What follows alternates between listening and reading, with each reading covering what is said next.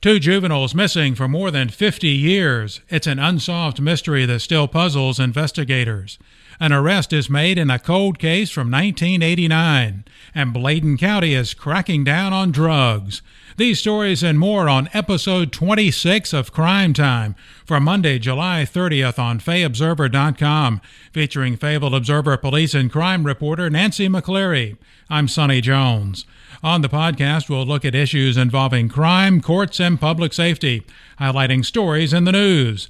And a reminder, anyone we discuss who has been charged with a crime is presumed innocent until found guilty in a court of law. Let's get started. It may be the oldest case in Cumberland County involving missing juveniles. It's been more than 50 years since 11-year-old Terry Lee Westerfield and his 7-year-old brother Alan John Westerfield were last seen. In its continuing series about unsolved mysteries in the Cape Fear region, the Fayetteville Observer and FayObserver.com will take a closer look at the case. The story will appear in the Sunday, August 5th edition of The Observer and online. The reporter for the story is Nancy McCleary, and she's here to talk about the case that has both baffled and fascinated law enforcement and amateur detectives for more than half a century. Nancy, nice work on this story. It certainly is an intriguing case indeed. Set the scene for us. Well, Terry and Alan were last seen on September 12, 1964, after their stepfather, Carl Max Bach, claimed to have taken them to the old Broadway Theater on Hay Street. The boys were to see a Saturday double feature, No Name on the Bullet, starring Audie Murphy, and The Atomic Man, a science fiction film. However, investigators in 1964 were unable to substantiate Bach's story. The case remains unsolved. Well, I'm sure it's not from lack of effort over that time. What is the status of the investigation today? Well, one of the main issues in trying to solve the case is that most of the key players are dead.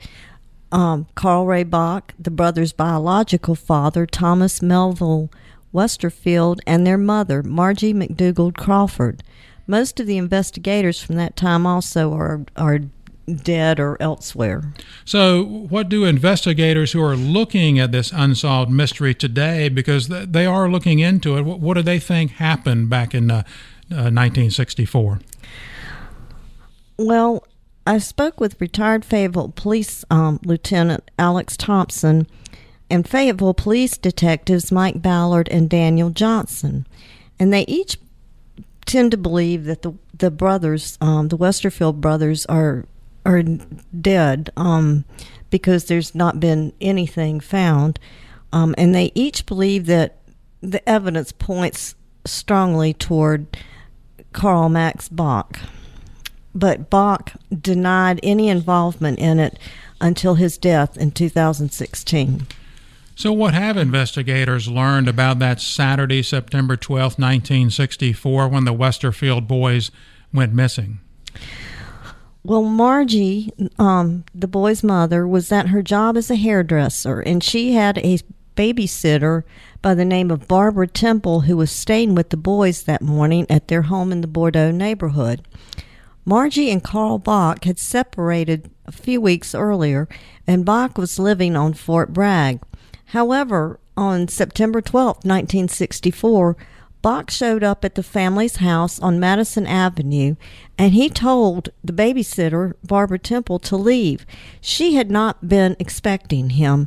Bach later told investigators he took the boys to the movies about 4 p.m. Margie came home about 5:30 p.m. and found Bach inside the house. They argued about Bach sending the babysitter home and taking the boys to the movies. Margie later went out for the evening. Bach told police he returned to the Broadway Theater about 7:45 p.m. and waited for the boys to come out. He said he stayed until about 9:30, and the boys didn't come out, and he left. So he left without the boys. What happened next, do they believe? Well, Bach eventually returned to the Westerfield home on Madison Avenue, and he was there when Margie came home about 1 a.m. They argued over the circumstances of the day and taking the boys to the movies, And Bach wondered if Margie had picked the boys up at the movies before she came home. But finally, at 2 a.m., Margie had heard enough. She called police and told them that her sons were missing. Wow. I tell you what, you've got me intrigued to read the rest of the story on Sunday. Again, it will be in the Sunday, August 5th edition of the Fayetteville Observer and online at FayObserver.com. Lots more to tell than we can do here on the Crime Time podcast. But, just listening to you, talking to you, it was a pretty interesting case. I don't know if it'll ever be solved, but certainly a lot of interesting things there. It certainly is. On the topic of cold cases, Fayetteville police announced on Monday, July 30th, an arrest has been made in a rape investigation that occurred on November 22nd, 1989. Antonio McNeil of Slater Avenue in Fayetteville has been charged with second-degree rape, second-degree sex offense, and first-degree kidnapping.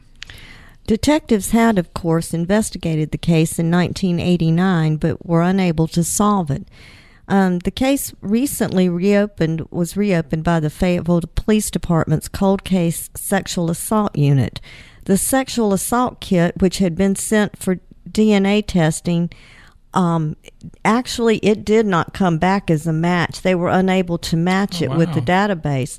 And as I was told by Lieutenant John Summerdike and Sergeant Sean Streppe, it was good old-fashioned police work that led them to make this arrest. McNeil, by the way, already was in the Cumberland County Detention Center on unrelated charges. Nancy, correct me if I'm wrong, as I'm sure you will, but it seems authorities are making a more concerted effort to get these old sexual assault kits tested using today's modern technology. Tell us a bit about the plan. Had some of these kits just been sitting in storage until fairly recently? Actually, they were. When Harold Medlock was the chief of police, they discovered, and I forget how many hundred, but there were several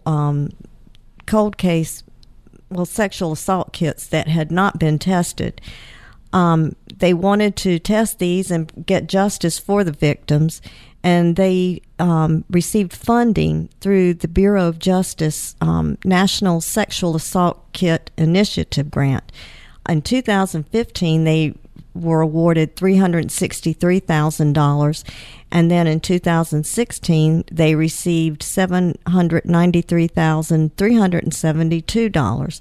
And what this money is being used for is to test the DNA, the sexual assault kits that had not been tested, and it's really a good thing because it's helping to bring justice to the victims, some of whom are still living around here.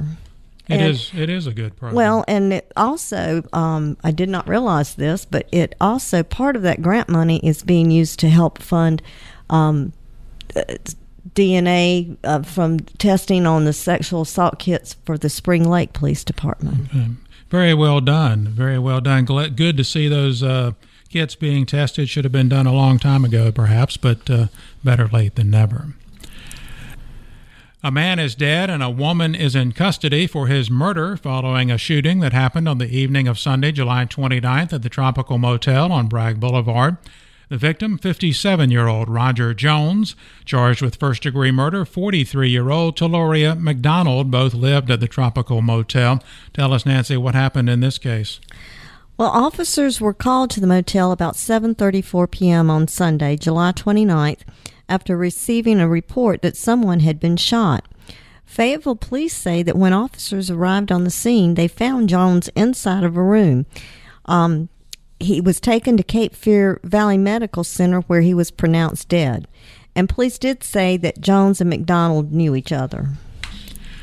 Our next story, a suspect was shot and killed by Moore County Sheriff's deputies on Saturday, July 28th. The victim was identified as 33-year-old Arthur Kinsey Garner. No deputies were injured. Give us the details here. Well, Moore County Sheriff Neil Godfrey said that deputies were responding to a domestic incident about 2:50 a.m. Soon after arriving, Garner began shooting at deputies, and Sheriff Godfrey said the deputies returned fire and Garner was killed. It's reported that 2 sheriff's office deputies and an officer from the Pinehurst Police Department fired shots during the incident. Pinehurst Police Chief Earl Phipps and Sheriff Godfrey said the officers have been placed on administrative leave, and the State Bureau of Investigation will investigate the shooting. And both actions are standard procedure in any officer-involved shooting. Well, Nancy, you remember Genesis Lee Whitted Jr.? That name strike a bell? Oh, yeah. Yeah, for quite some time, he was deemed priority number one by Fayetteville and Cumberland County law enforcement authorities. He was the leader of the Addicted to Money Bloods gang that operated in Fayetteville. That's according to the Office of the U.S. Attorney for the Eastern District of North Carolina. He was sentenced in May to 35 years in federal prison for drug trafficking. Now, why bring up his name, you ask? Well, one of his family members was in the news last week. That would be his father, Genesis Lee Whitted Sr. of Elizabethtown. He was charged with selling and delivering cocaine, conspiring to sell and deliver cocaine, manufacturing cocaine, possession of cocaine, and possession of cocaine with intent to manufacture, sell, or deliver. Bladen County Sheriff James McVicker said that Whitted Sr. was one of 3 people arrested as part of a crackdown on heroin, opioids, cocaine, and methamphetamine.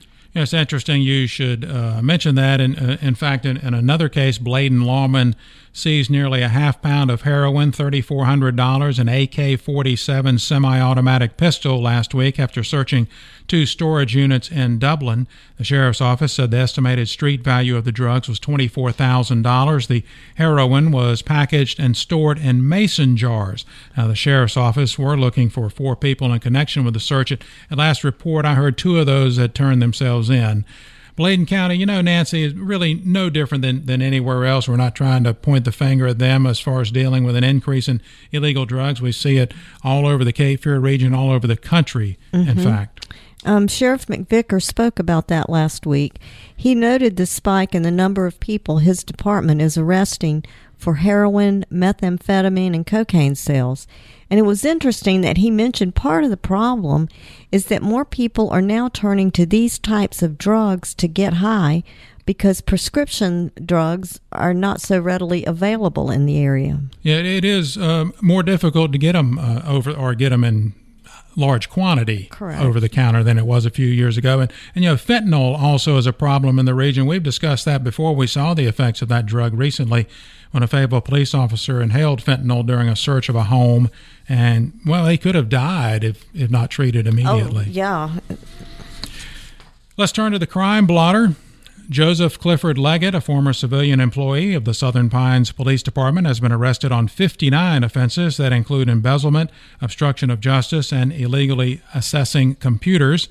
A routine internal audit in July 2017 found irregularities involving money in the Property and Evidence Division that needed more investigation. Leggett was suspended from his job at that time, according to a news release. He was fired in August 2017. 2 more teenagers have been charged in the June slaying of Kyle Jarrett in Lillington. The Harnett County Sheriff's Office charged LaDondra, Jalen Guy, and Jordan Jackson with first-degree murder, among other charges. Alkeen Hare of Fayetteville has been charged with first-degree murder in the fatal shooting of Nikisha Washington on July 16th. Akeem McKeever had been charged earlier in the case. The shooting took place about 9:50 p.m. on the 16th of July when Washington was shot at her home. And a 68-year-old woman who found James Doherty breaking into her storage building shot him 5 times after he lunged at her, the Robeson County Sheriff's Office said. The woman was not being identified. The shooting happened July 20th, about 6:40 p.m. in St. Paul's. The woman said she came home, heard a noise inside the storage building, so she opened the door, looked inside, and saw Doherty standing in a corner. That's when he lunged at her, and she shot him with a .22 caliber gun, according to authorities. I understand that they were non-life-threatening injuries. That's it for episode 26 of Crime Time for Monday, July 30th. Nancy, this is 6 months, half a year, we have now been doing Crime Time. How about that? I'm amazed. I'm amazed, too. We welcome your comments and suggestions for Crime Time. And you can reach me, Nancy McCleary, by email at nmccleary, that's McCleary with 2 C's, at fayeobserver.com, or on Twitter at FO_McCleary. And you can reach me, Sonny Jones, by email at sjones@fayobserver.com or on Twitter at FO_SonnyJones. Again, thanks so much for listening. Hope you'll tune in next time for the next edition of Crime Time.